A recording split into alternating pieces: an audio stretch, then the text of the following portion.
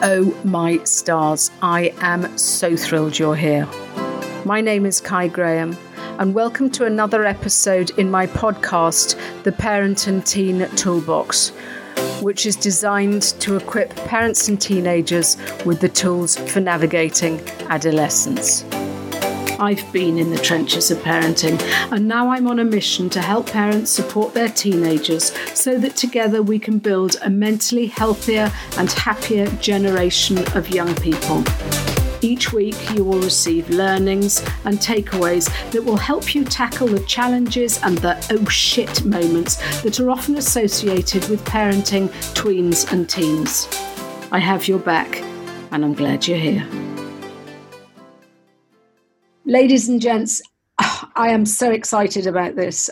Today we have Elena Joy Thurston on this episode, who is an inspirational speaker and a founder of the Pride and Joy Foundation.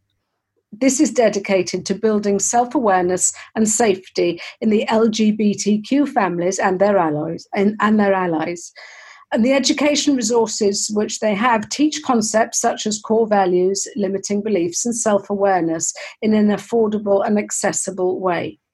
Additionally, the foundation hosts an online support group, and queer parents with straight kids get to receive and give support to straight parents with queer kids, and allies get to learn how to raise the next generation of allies.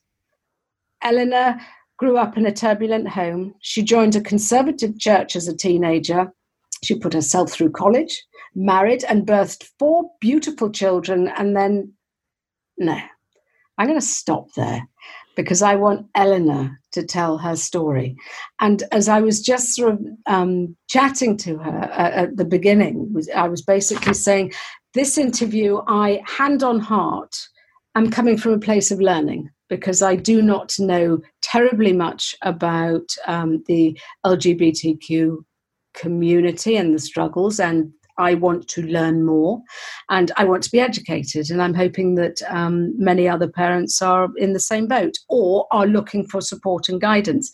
So, Elena, my darling, thank you so much for being here. I have been so excited about this episode because this is green territory for me, and I said to you earlier, I will be asking maybe some silly questions. I hope I choose not to offend, and I hope they are sort of come in the sort of nature that they are received. The questions are received in the nature that I delivered them. But I am really excited for this, and say thank you, and I'm willing to hear more and learn. So thank you. I am so excited to be here because I think we can all agree we need more forums like this where like-minded people, even if we don't agree 100%, and I sure hope we don't, right? But where we can come together and say, okay, this is a space for learning. Ask every question. Yeah. And there's no room for offense when there's genuine, authentic desire to learn, right? Yeah. So I'm so excited to be here because I think this is a rare opportunity to have an honest and authentic conversation about this, especially when it comes to the parenting issues. Yeah. Well, I think, and I think, so I live in Northern Ireland, which is a sort of part of the UK, but it's also sort of, it is the top bit of Ireland. And historically, we have sort of, a lot of our beliefs and our core values are based on religion. And we know that sometimes religion is not terribly sensitive, maybe, to the sort of LGBT community. I know things are changing, but historically it's been hard, which actually segues nicely into the start of your story. So do you want to take us sort of through that to begin with? Absolutely. So yeah, where you kind of left off in the intro is that I was married. I was in a very devout faith framework and community, and I have four beautiful, wonderful children. And I was living in the quintessential American suburban neighborhood, literally white picket fences, literally tree-lined streets, right? Like the whole thing. I drove the minivan. I drove all the carpools. Like I was so in that realm, you know? and play dates and the whole thing. You know, every kid had a sport, every kid had an instrument, like we did all the things. And my youngest went off to school, and I started to realize there were thoughts in my head that were unacceptable because I knew that I lived a very blessed and privileged life. And so to have these thoughts in my head of, oh, I don't like my life. I really don't want to live this life. That was unacceptable to have those thoughts. And so they were covered with a blanket in my brain. I call it my blanket of shame, and shoved in a corner and not even acknowledged, right? Unfortunately, when you do that, the things under the blanket get bigger and louder. And scarier. And scarier. Yes, exactly. So I started to try to lose myself in these hobbies, literally to run for my life. And it's ironic because I was trying to do long distance running. I was doing weightlifting. I loved it because I loved this external feedback of I could focus on something, I could get better at it, and I was in control of it. And I really liked that a lot because I couldn't control my thoughts. I couldn't control what was going on inside my body. And so I was just controlling literally how my body looked from the outside. And I think a lot of us fall into that trap when our youngest goes off to school and all of a sudden we have this time in our day. It was definitely the trend in my neighborhood was that once your last kid goes off to school, your next step is to join a gym, honey. I literally, and I sort of probably followed that mold as well. And it was sort of filling the gaps and maintaining the busyness because there was nothing worse than actually peering at the mirror and sort of going, "Now it's all about you, dear," because it was scary. You're quite right. It's Amen. Yeah. Yes. And so one of the hobbies that I ended up picking up, I needed things that just took my whole brain so that I couldn't hear that shame blanket over in the corner. And so I actually picked up fly fishing. It's this awesome sport that takes like your whole self, like your whole body and your whole brain. And it's funny because I've looked now at how fly fishing attracts both men and women. And I think it really attracts men because they do singularly focus so well. And so it's in their vein of strength.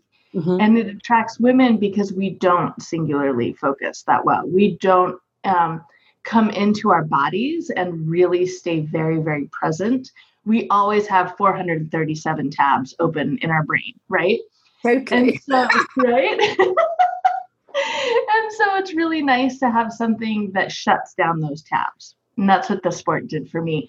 And I realized it was kind of a form of meditation, but it was very embodied. Like you have to be so present in order to do that sport.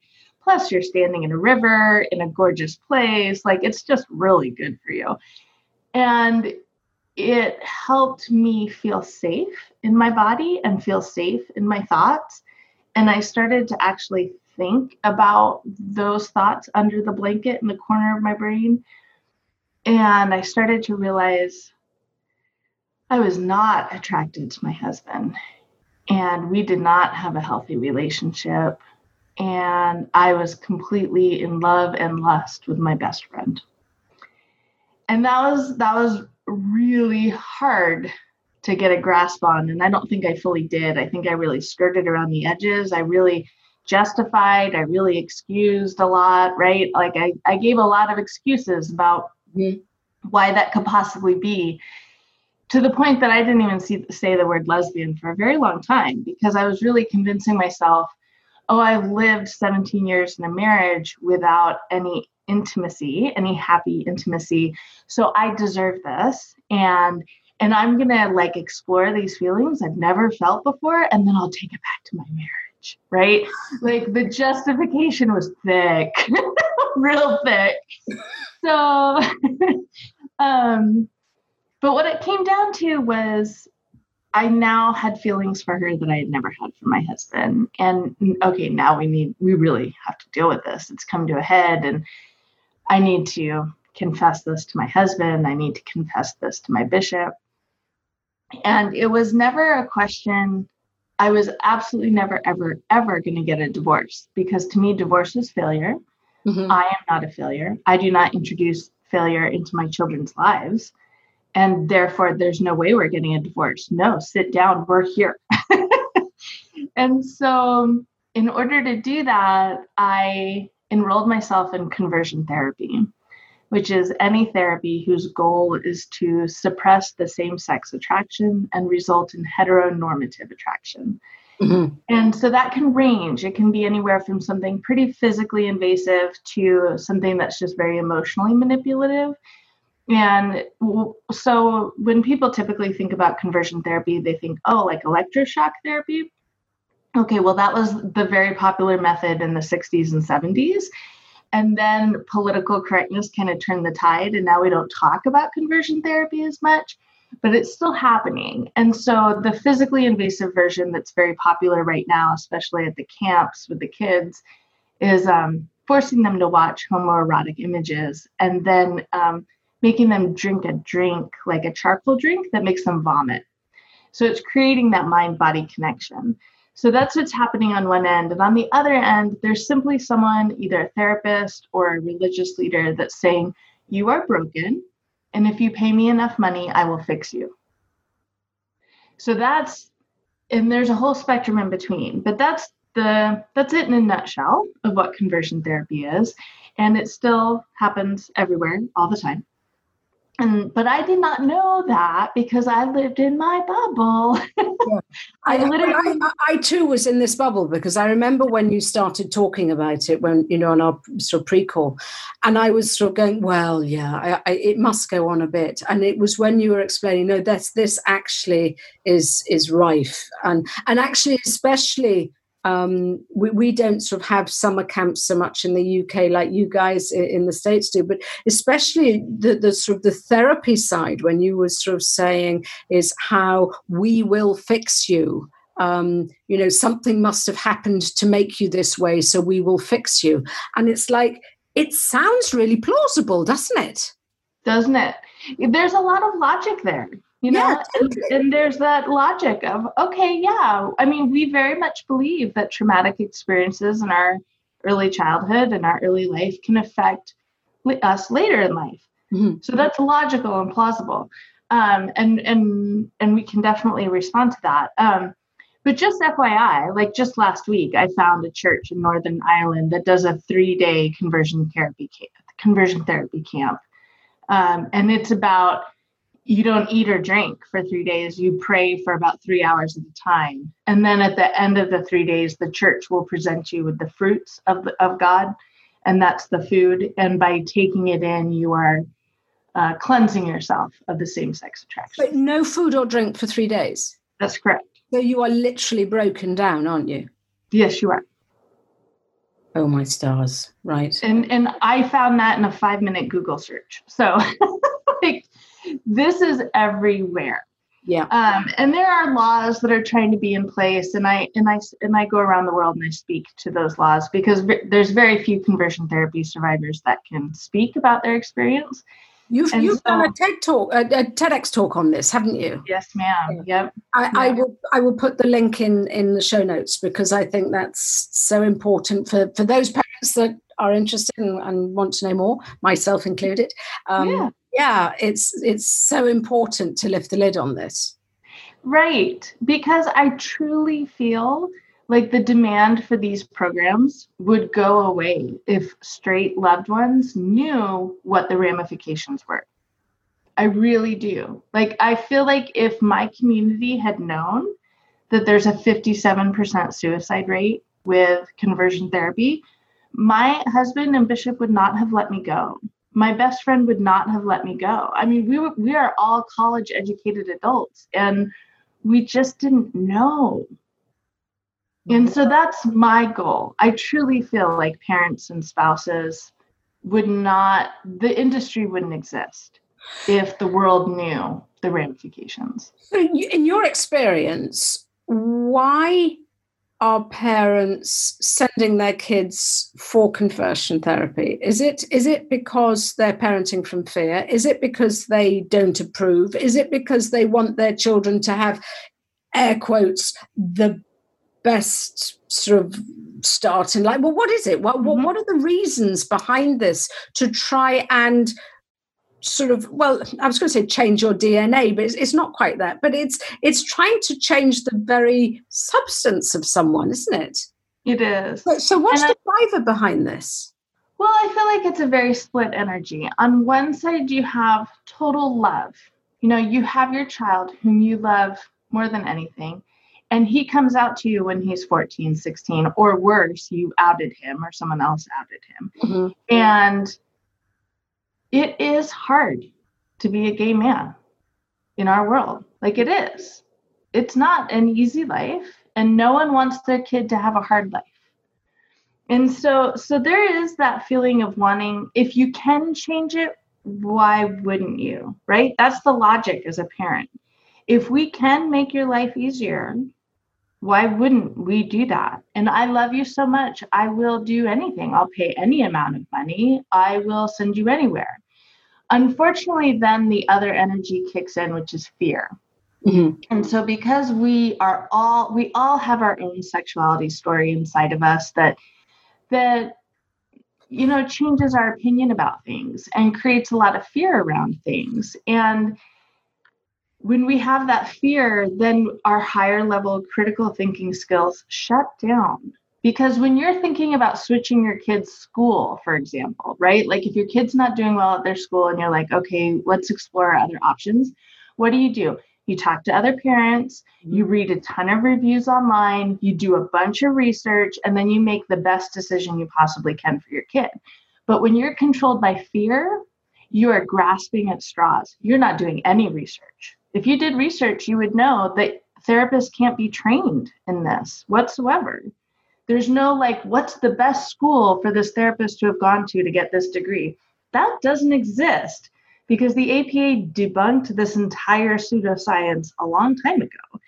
So if you did any research because you weren't feeling fearful, you would make the best decision for your kid. But when you get trapped in fear, mm-hmm. and fear about being able to belong to a family, to a community, it's like deep-seated DNA fear, right? Like thousands and thousands of years ago, if you didn't belong to the tribe, that lion was going to bite your butt. Like there was a big problem if you didn't belong. And so on a DNA level, we are striving to belong. And so here we are as parents, and we're afraid that our kid isn't going to belong for the rest of his life. There's a lot of fear around that. And when fear leads the show, that's when we make decisions that are regretful. But is it, and forgive the naivety, is this still such a tricky problem, given that my kids' generation are so much more inclusive, are so much more acceptable for difference, and they don't question it, and they don't judge as much as parents. So is it still, you know, I know it's sort of, historically it was, you know, such a taboo. Is there still that sort of taboo and shame of coming out, of being different, of being, you know, sort of LGBTQ? Is that still sort of around as much? Yeah, unfortunately, I have to say that it is. And I'll give you two concrete examples of that. One is that, at least in the United States, I've not done this research in Europe. In the United States, of the youth that are homeless, 40% of them are LGBT. Now, LGBT youth only make up 5% of the general population, but they make up 40% of homeless youth. So that tells me there are parents kicking their kids out, or there are kids that are in fear of a huge amount of fear that they're willing to risk living on the streets than living at home. Okay, so there's that. But there's also a very concrete example of, I was speaking to a school not long ago. That district has absolutely no sex education, and they actually didn't listen to my TED Talk. They just knew that I was a TED speaker, and so they invited me to talk to their speech class. Oh, cool. But they didn't know what it was about. Do your homework first, folks. Yeah. So needless to say, by the end of the talk, two interesting things happened. One, the school was inflamed. They were so upset that I said words like lesbian and gay to these 7th graders. But the other thing that happened was I was done speaking. There was a crowd of adults in the back of the classroom that was starting to gather. But I was at the front of the classroom, and this little girl walked up to me, 12 years old, dressed all in black, head to toe, big blue eyes with tears coming down her cheeks, and saying, "Can I just give you a hug? I came out as a lesbian this year, and my dad is really upset. My mom is accepting, but now they're having marital problems, and I think it's all my fault." And yeah, that's life for these kids. Do I think that her peers are accepting? I think her peers could care less. Her peers are way more concerned about their own hairstyle than they are about her sexuality, right? So the problem's coming from us adults, isn't it? It really is. And I think, and on the back of that, I know that you're a firm believer that actually, yes, the problem is coming from us, the parents, the teachers, the coaches, the whoever, the adults. But a lot of these issues would be alleviated if, in fact, we looked in the mirror and had a look at our own issues. Is that fair to say? Exactly, which is why the foundation teaches self-awareness. Because we were looking, like, our big audacious goal is to decrease the suicide and homelessness rate in the LGBTQ community, right? And so I feel like the most direct path there is teaching self-awareness, because self-awareness is not only going to help make these kids healthier, but it's going to make their family a safer environment, because if their parents embrace self-awareness, then we have a path towards healthiness and towards functionality. That's when we have because we can't have these kids growing up for the next 10, 15 years under a cloud of shame and doubt. Yes. Because that creates gay adults who are not functional. Yeah. Because that's the other problem we have, is that we lost a ton of our elders in the 80s and 90s due to the AIDS epidemic. So we have pandemic. So we don't have the institutional memory of most marginalized communities. We don't have a huge base of functional, healthy, living a wonderful, fulfilled, satisfied life of gay elders. We don't have that to look towards. And so we need our straight parents to create that for us, to create the possibility of that for us. And that's where we run into a problem, because we are the only marginalized community that we're not born into families that are of the same marginalized community, right? If I was Black, I would have been born into a Black family, and my parents would have got it. Like, on a deep fundamental level, they would have got my struggle. That doesn't happen for LGBTQ people. Typically, we are born into families that our parents do not get it, and they need to seek out and be intentional to figure out how to get it. So how do you advise us parents that, who might, if we might suspect our child is LGBTQ, or if they've already come out, or whatever it is, what is our sort of next step? What do we do? How do we sort of gain the knowledge? And I'm sure we can just sit there and Google, but what it's like. There's not everything we read is true or reliable. So what do we do? So the very first thing we do is take a look at our own sexuality story. How do you feel about being a woman? How do you feel about being a woman attracted to men? How has that affected your life? And when was the first time you were exposed to someone on the LGBTQ spectrum? Like, what was your story that you grew up with? Did you have a gay uncle who no one ever talked about him, or was he like integrated into your life as a kid? Right? So asking yourself those questions and being able to remove judgment. And so being able to remove, like, oh yeah, my parents talked bad about homosexuals all the time, they were bad parents. No, we don't have to go there. We can take away that judgment. So for example, I had another big issue under my shame blanket in my head, right? For a real long time, I was attracted to women, and I couldn't even acknowledge that that issue was in my head. And so there are things like that for everyone. We all have those issues. We all have things under the blanket in our head, and we cannot help our children deal with who they are until we have dealt with who we are. And that's scary. Facing up to the, dare I call it, the fly fishing moment. I mean, it's sort of, it is, especially when, let's say, for example, you suddenly realize, flip's sake, I'm 55 and I've been living a lie for all that long, or I am now sort of having the courage to dig, and actually it's a bit scary, and I know, fingers in ears, and I don't want to know about it. So what is it? Is it just compassion? Is it keep digging, face the fear and feel it anyway? How do we tackle all this? Well, I know for me, I got to a point where I realized that thing under the blanket in the corner is still running my life. Yeah. Whether I'm acknowledging it or not, it's still running my life. And Brene Brown has this amazing quote where she says, her corporate clients will say to her, we don't want to go into that touchy-feely stuff. We don't want to open Pandora's box at work. And her response was, do you think Pandora's box isn't running the show already? Because it is. Yeah. It is. So whether you choose to confront it or not doesn't matter, because how you feel about homosexuality and queerness is running the show.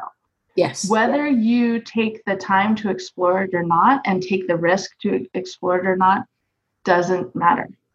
So if you want to take some control, and if you want to have some input into how it's going to run the show, you've got to take the blanket off that thing in the corner. Yeah. And just see what the hell's going on. And actually, I think the thing is it's the same with sort of any anxieties, fears, or whatever. When you actually stand up and confront them, they don't actually turn out to be as scary as the what ifs if we'd kept the blanket over it in the first place. That's right. That's right. And I have to say, I feel like for women, for moms, we all have a sexuality story. 75% of us have gone through a really horrible experience based around sexuality. Yeah. Usually a man forcing his sexuality on us. So it's hard for us as moms because we are in such protective mode as moms, and to put the brakes on and say, crap, 20 years ago I did have this experience, and I haven't wanted to think about it for this long because I'm a different person now. I'm a mom. I'm not that 15-year-old kid. But that experience is affecting how you are parenting your 15-year-old child. Yeah, without even realizing it sometimes. That's right. So, yeah, face our own fears, face our own issues, and I guess just put your big girl boy pants on and just, yeah. That's quite a big one for many parents to digest, I guess. It is for me. And I'll give you an example. So my oldest son, he chose to live with his dad for his senior year. And then in the middle of his senior year, his girlfriend was invited to come live in the home as well. And I freaked out. Like, I had this intense reaction, and I'm just not that person anymore. I don't have intense reactions like that anymore. So it was very kind of out of character for me, which let me know, this is a trigger. This doesn't have to do with this situation. It has to do with me. And so I was able to trace it back to a moment when I was 10 years old, and my youngest daughter is 10 years old now. And my older brother was a senior in high school, just like my son. And his girlfriend came and lived in the house, just like my son, right? And it imploded. And it had horrible ramifications for my family. And it was 3 days after my huge, massive freak out, and I hadn't slept and I hadn't done anything. And all I was doing was meditating and walking. And I finally had that like light bulb moment. Okay, this is why I'm freaking out. And this is why it's going to be okay. because Chad and I are not my parents from 20 years ago. Like we're way better parents. So we're going to handle this. We have more knowledge and more resources, don't we? Mm-hmm. We do. We do. Yeah. And so it was just lovely. And then I was able to take that to my son and say, dude, I totally freaked out on you. And this is why. And he was able to say, I had no idea that happened when you were a kid. No reason you freaked out. Like, yeah, that makes sense. And we were able to bond on a really cool level. It was awesome. So it's invariably what triggers us is our own shit, isn't it? Yeah, it is. Yeah, it is. So if your kid's coming up to you and saying, Mom, I'm a lesbian, and you freak the heck out, well, that's your issue. That's not her issue. Yeah. That's yours. And you've got some work to do. So it is. So it's sort of sorting stuff out. And then I guess it sort of levels the playing field a bit, doesn't it? So for when we are able to support our kids if they're, or I don't even mean support, because sometimes, if we are parents who are less triggered, more accepting of our own issues and our own sexuality, and have managed to work out whatever stories we do or don't have, then for a child to come out to sort of, parents in that sort of situation is not actually any big deal, surely. Or is that very naive still? Yeah, it's a little naive, just because there are issues, and both good and bad, that come with being a queer kid. So I hesitate to say it's no big deal, because it is. It's a pretty big deal. I do remember one thing you did say, which links up with this, is the fact that when parents go, oh, no, I don't care if you're sort of straight or not, or I don't care if you're a lesbian or not. And actually, just by using those words, don't care, says enough in itself, doesn't it? Yeah, it really does. It's really dismissive. And my kids and I hear it all the time. Their teachers at school will tell them all the time, we don't care that your mom is gay. Okay, like I can see where you're trying to be loving and non-judgmental with that. But the fact is that my kid has the only gay mom in the school that we know of. That makes her feel very odd. And you, as a teacher who's spending 8 hours a day with her, you are the only one that can make that feeling feel better. So I need you to care. You must care. Yeah. Right. And then you can flip it and say, if my daughter was queer, teacher, I need you to care about that, because she's one of 5% or less in your classroom that identifies that way. So she feels odd. But here's the flip side of that. LGBTQ people develop an incredible sense of self. They develop an incredible compass of BS. And if you try BSing them, they will call you on that. Because they don't have time for BS. They need to know, are they safe in your environment or are they not? And they're going to figure that out in the first 30 seconds. Right. So if you want them to feel safe, i.e. them able to learn from you, teacher, you need to establish that, and you need to care. It does have to matter to them, because literally our lives are on the line often. So if we are going to have a relationship with you, we need to feel safe. And you telling me that you don't care what my sexuality is does not make me feel safe. So what on the flip side of that, how is the best way to respond then? When someone comes out to you, is that it? Mm-hmm. So the very first thing I tell parents is, this is a pivotal moment. This is a crossroad. Yeah. Okay. If they actually came to you and are actually using the words with you, you have, first of all, celebrate, because that means you've presented an environment that feels safe enough for them to do so. Wow. Yeah. Got you. Okay. Acknowledge that right off the bat. They could be 30 and telling you, or 38 in my case, and telling you, right? Okay. So the fact that they're coming to you as a kid and telling you, Mom, I think I'm gay. Oh, celebrate that, because that means they really trust you and they feel safe around you. So first acknowledge that your relationship is on that level. And then acknowledge that at this point in this conversation, your relationship is either going to get bigger and better and stronger and more solid, or it's going to start to disintegrate. Those are your two paths from this conversation. Okay, so I realize that's a lot of pressure, but now I'm going to tell you, and you don't have to know how you feel about this. You don't have to know how you feel about your child being on the spectrum somewhere in this moment, because this conversation is actually not about you. This conversation is about them. And so all you have to say is, thank you for telling me. How do you feel about that? Because they have feelings about how they are identifying, and they need to talk about them. They need to get them all out. And so your job in that conversation is just to ask questions and listen. You do not have to have an opinion. You're going to go away and you're going to develop your opinion later, and it's going to change and it's going to morph and it's going to evolve, and that's great. But in that initial conversation, it is not about you. Mm-hmm. It's about your child. So I guess if the parents are having this conversation, I know for many and for me as well, I sort of get I get the lesbian and I get the gay. What I don't quite understand is gender fluidity. Mm-hmm. I'm not saying I'm not accepting.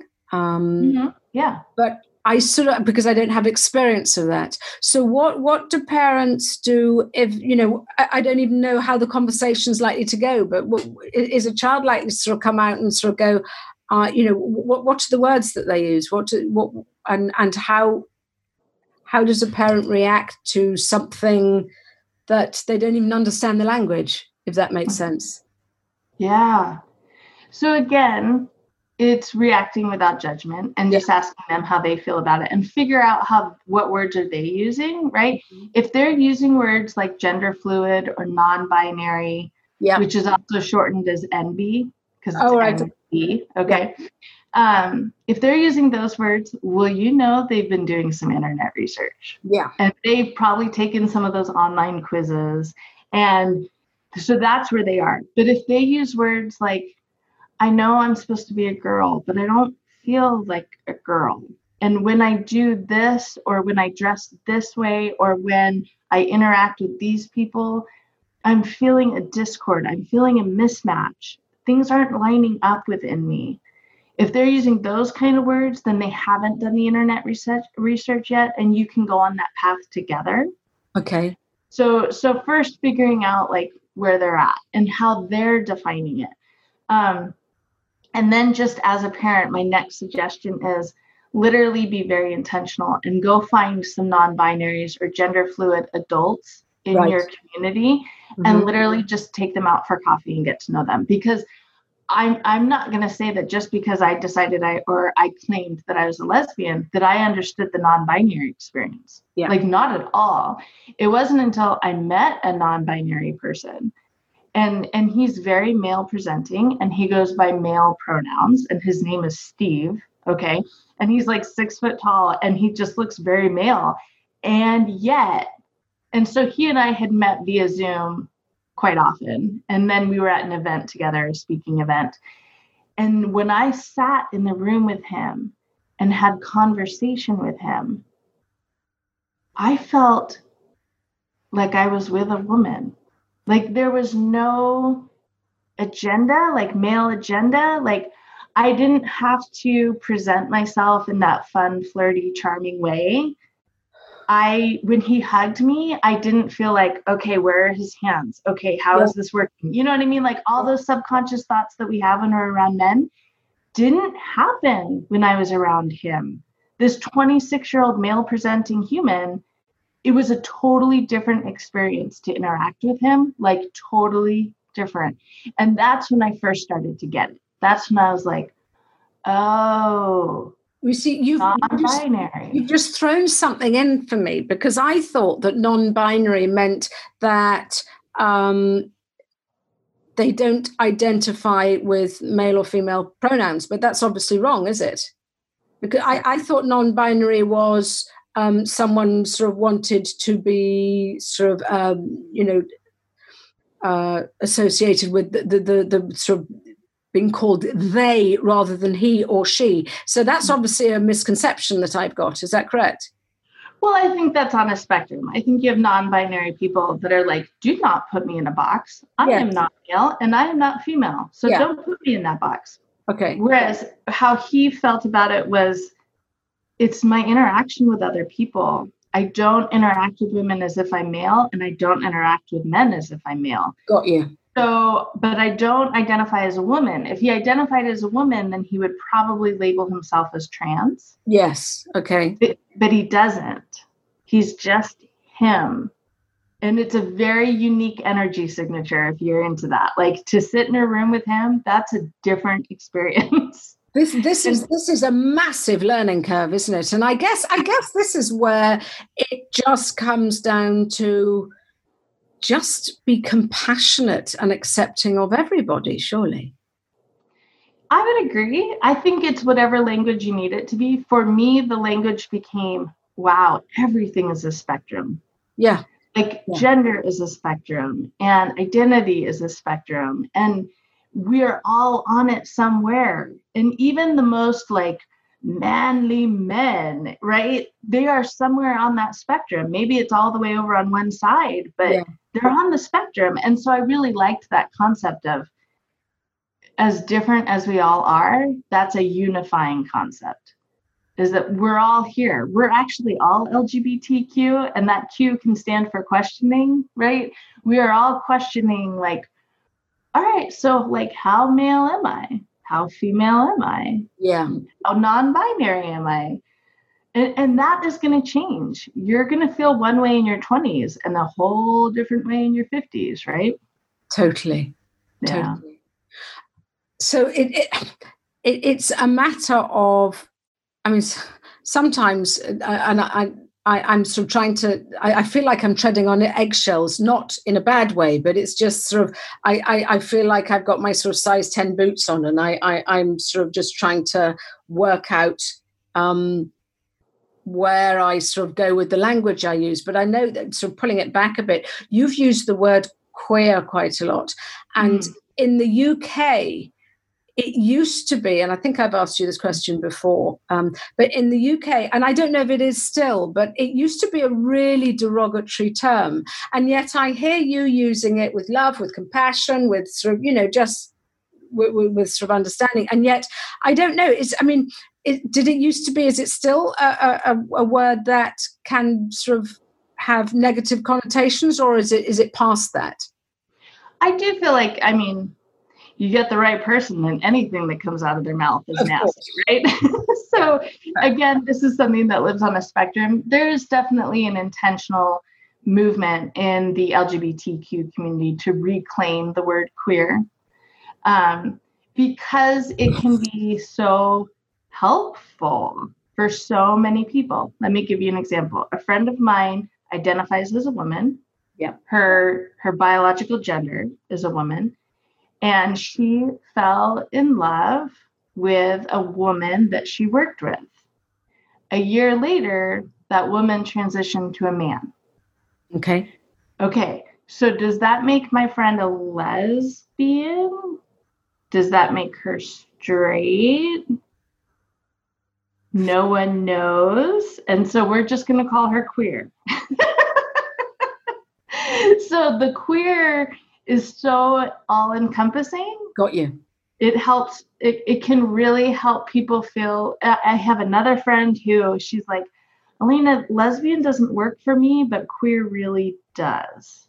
Okay. And she's in a marriage with a man, sorry. So you can call her heterosexual, but she knows that if she wasn't married, she'd be doing makeout sessions with the neighbor down the street, the lady neighbor, right? So she could call herself bisexual, or she could call herself queer. It doesn't matter, but it is really helpful in giving people a word that resonates with them. I nearly sort of said, do any of these labels matter? And maybe that's me this is me in my size 10 boots, because I guess to many, they are very important because it gives, and it doesn't matter if it's the parents, the kids, or whoever comes out at whatever age, it gives them something to relate to. But when all's said and done, aren't we just humans, and aren't we all on this journey together where we should be loving and respecting one another, irrelevant of what they call themselves, irrelevant, or is that, again, me from my sort of, my little bubble, sort of just trying to be a bit Pollyanna? No, I think it's trying to be a bit evolved, and which is awesome. And I think that our society is heading that direction. Yeah, it is. Right? The amount of people who are now identifying as bisexual is like through the roof. Yeah. I think more and more people are realizing, yeah, I like to be with guys when I'm in this place, and I like to be with women when I'm in this place, and maybe this place and this place is my 20s and my 50s. Like, there's a lot of that, right? Yeah. And so I do think we are slowly evolving that direction. However, how we identify is 90% of the time not apparent, right? When I walk down the street, no one's going to go, there's a lesbian, unless I'm holding hands with my girlfriend, right? Yeah. And so it's this huge part of me that really defines a whole lot of my life, but it's not apparent on the outside. And so in order to find people that I know I'll be safe around, it's helpful to find labels. Okay, got you. Right. So to me, LGBTQ is lovely, as well as I would like the A to stand for allies, because I wish I could know by looking at someone if they were my ally. Wouldn't that be awesome? Right? And so when someone actually does wear that ally pin, it actually feels really good to me. And if teachers wore that on the first day of school, oh my gosh, the change that would happen.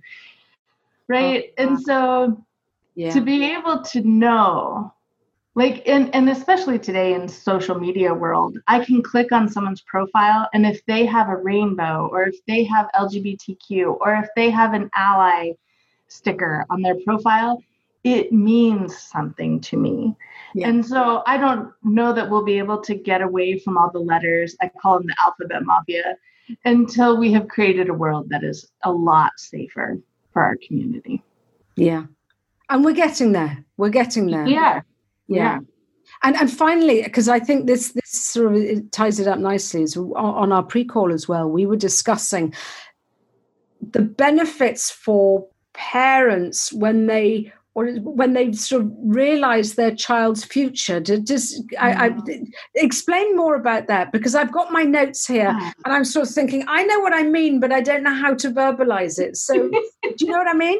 Yeah, absolutely. Good. So let me give you, like, I often work with parents who are suspecting or have just found out that their kid is somewhere on that spectrum. Yeah. And so it can feel, first of all, as mothers, your very first reaction is, what did I do wrong? And often as fathers, the very first reaction is, what did your mother do wrong? Like, that's the truth of it right there. Yeah, that's the sad truth, isn't it? That is the sad truth. Yeah. And so I'm going to let you figure out how to let go of that, because that takes some introspection and some self-awareness. Yeah. But the next reaction, let me hand that to you. Okay. So let's just go down the letters. L. If your child comes out to you as a lesbian, guess what? They're never going to get accidentally pregnant. Yay! Okay. Also, lesbians have the best body image of all the spectrum. Okay. Yeah. Lesbians could care less what your body looks like, because if I'm attracted to you, it doesn't matter. Okay. Yeah. And so if your daughter identifies as a lesbian, she's probably not going to have an eating disorder. Yeah. She is probably going to grow up more confident than her peers. Oh. She is probably going to marry or become partners with another lesbian who has the same strong body image. And if they have your granddaughter, that granddaughter is going to be raised with a strong, positive body image. That's awesome. That's so great. That's pretty cool. Yeah. Yeah, like total benefit there. Okay, so gay. Your son, if he comes out to you as gay, he's not going to accidentally get a girl pregnant. Woohoo! You're not going to be a grandma at age 39. How awesome for you. Okay. So obviously that's like an early thing. But also, man, gay men, I mean, I don't have to harp on this because we all know their world is so much bigger than your typical straight man. Your gay son is going to notice when you've had a hard day. He has more empathy. Yeah. He's literally going to be a more empathetic person because of his sexuality. And what a bonus. Yeah. He is going to notice when people are struggling. He's going to notice when his coworker walks in that day with tears in her eyes. He's going to be that man to put his arms around her and say, how can I help you? Yeah, wow. Right? Mm-hmm. Be proud of that son. Be really proud of him. Okay, let's go to LGBT, trans. Okay, if your son or daughter comes out to you as trans, first of all, take a deep breath and enjoy every moment you have with them. And take their mental health very, very seriously. You are now in the position where you can preserve their mental health because they have been very vulnerable with you. They have shared that they're in a very vulnerable space. And now you get to put your superhero cape on and you're going to keep them safe for as long as you possibly can. And you are going to provide an environment where they feel totally and fully valued and loved, not just tolerated. Mm-hmm. Like they are literally handing you an opportunity to become parent of the year. Like if your driving force is to make a big impact and a big effect on your environment, you have a huge opportunity to do that with your trans kid. Okay. Yeah. LGBTQ. That's where we're at, right? Yeah. So I think we can go to queer usually stands for either queer, Q stands for queer or questioning. Okay. And you can just embrace the idea that they are not stuck in these boxes of what sexuality looks like because they are willing to question. Mm-hmm. And you might use that as inspiration in your own life. What are you willing to question? Are you willing to question your sexuality or your gender? Mm-hmm. That could be really cool to like really figure it out. Because if you really are straight, there is another level of intimacy that can be found when you embrace your straightness. Wow. So those are some great benefits to having your child be different than you. And I think that's something that has to be acknowledged right from the beginning, is that they are living an experience that you will never understand. But you can get close. Yeah. And you can use empathy, and they will teach you things that you never even thought you needed to know. And you're going to meet amazing people, and you are going to be able to have conversations with other parents on a level that you were never able to have before. Like your life is opening up in a really cool way. And I think that's the thing, isn't it? Is the fact that, I mean, even now, whilst we're sort of recording this, is that everyone sort of goes, oh, well, it's the uncertainty of what's going on and we don't know. And life is never certain. And so it's important to open your mind up to changes, to different opportunities. And as you say, if your child sort of comes out sort of LGBTQ, whatever they want to identify with, that opens up the possibility for us as parents to learn, because we have to adapt and change to life anyway. So to be able to have that opportunity to form a deeper relationship with our kids has got to be a bonus, surely. It really does. And especially because even if you are listening to this podcast and you don't have a kid on that spectrum, as of now, I do not, but you are able to develop who you are as a person right now, because chances are one of your grandkids will be. Yeah. Like there's like a 25% chance that one of your grandkids will be, because right now LGBTQ people are 5 to 10% of the population. But the more people that embrace their bisexuality or their spectrum, chances are you're going to have a grandkid on the spectrum somewhere. Yeah. So even if you have straight kids right now, this is a great time to start figuring out your own sexuality story so that you can be that incredible ally grandparent for your grandkids. Oh, wow. How exciting is that? Yeah. Yeah. My love, thank you so much.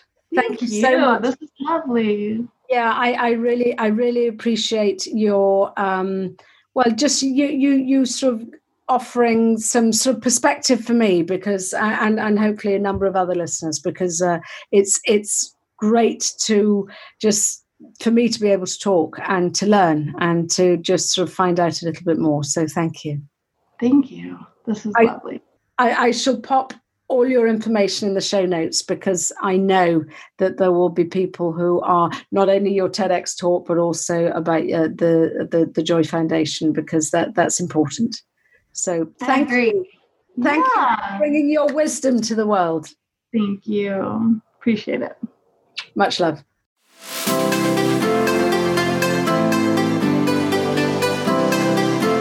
Thanks so much for listening to this entire podcast. If you want to help other parents looking for support, then please share this with your friends and family, because if you found this podcast useful, then they will too. So please share via your social media. If you have any parenting questions, then please give me a shout through my email, which is toolbox@kaigraham.com. And I may even use your question as a future podcast episode. If you want to connect, please come and join me on Instagram. Just search for Kai Graham. Also, could you do me a favour, please? Parenting teenagers can feel very confusing and isolating at times, and I believe that it takes a village to raise a child, and we are here to support one another. I'd love it if you would leave a review on iTunes, and a good one, by the way, because when you do, it lets more parents out there know that there is support for them too. Thank you. And as always, this comes with much love.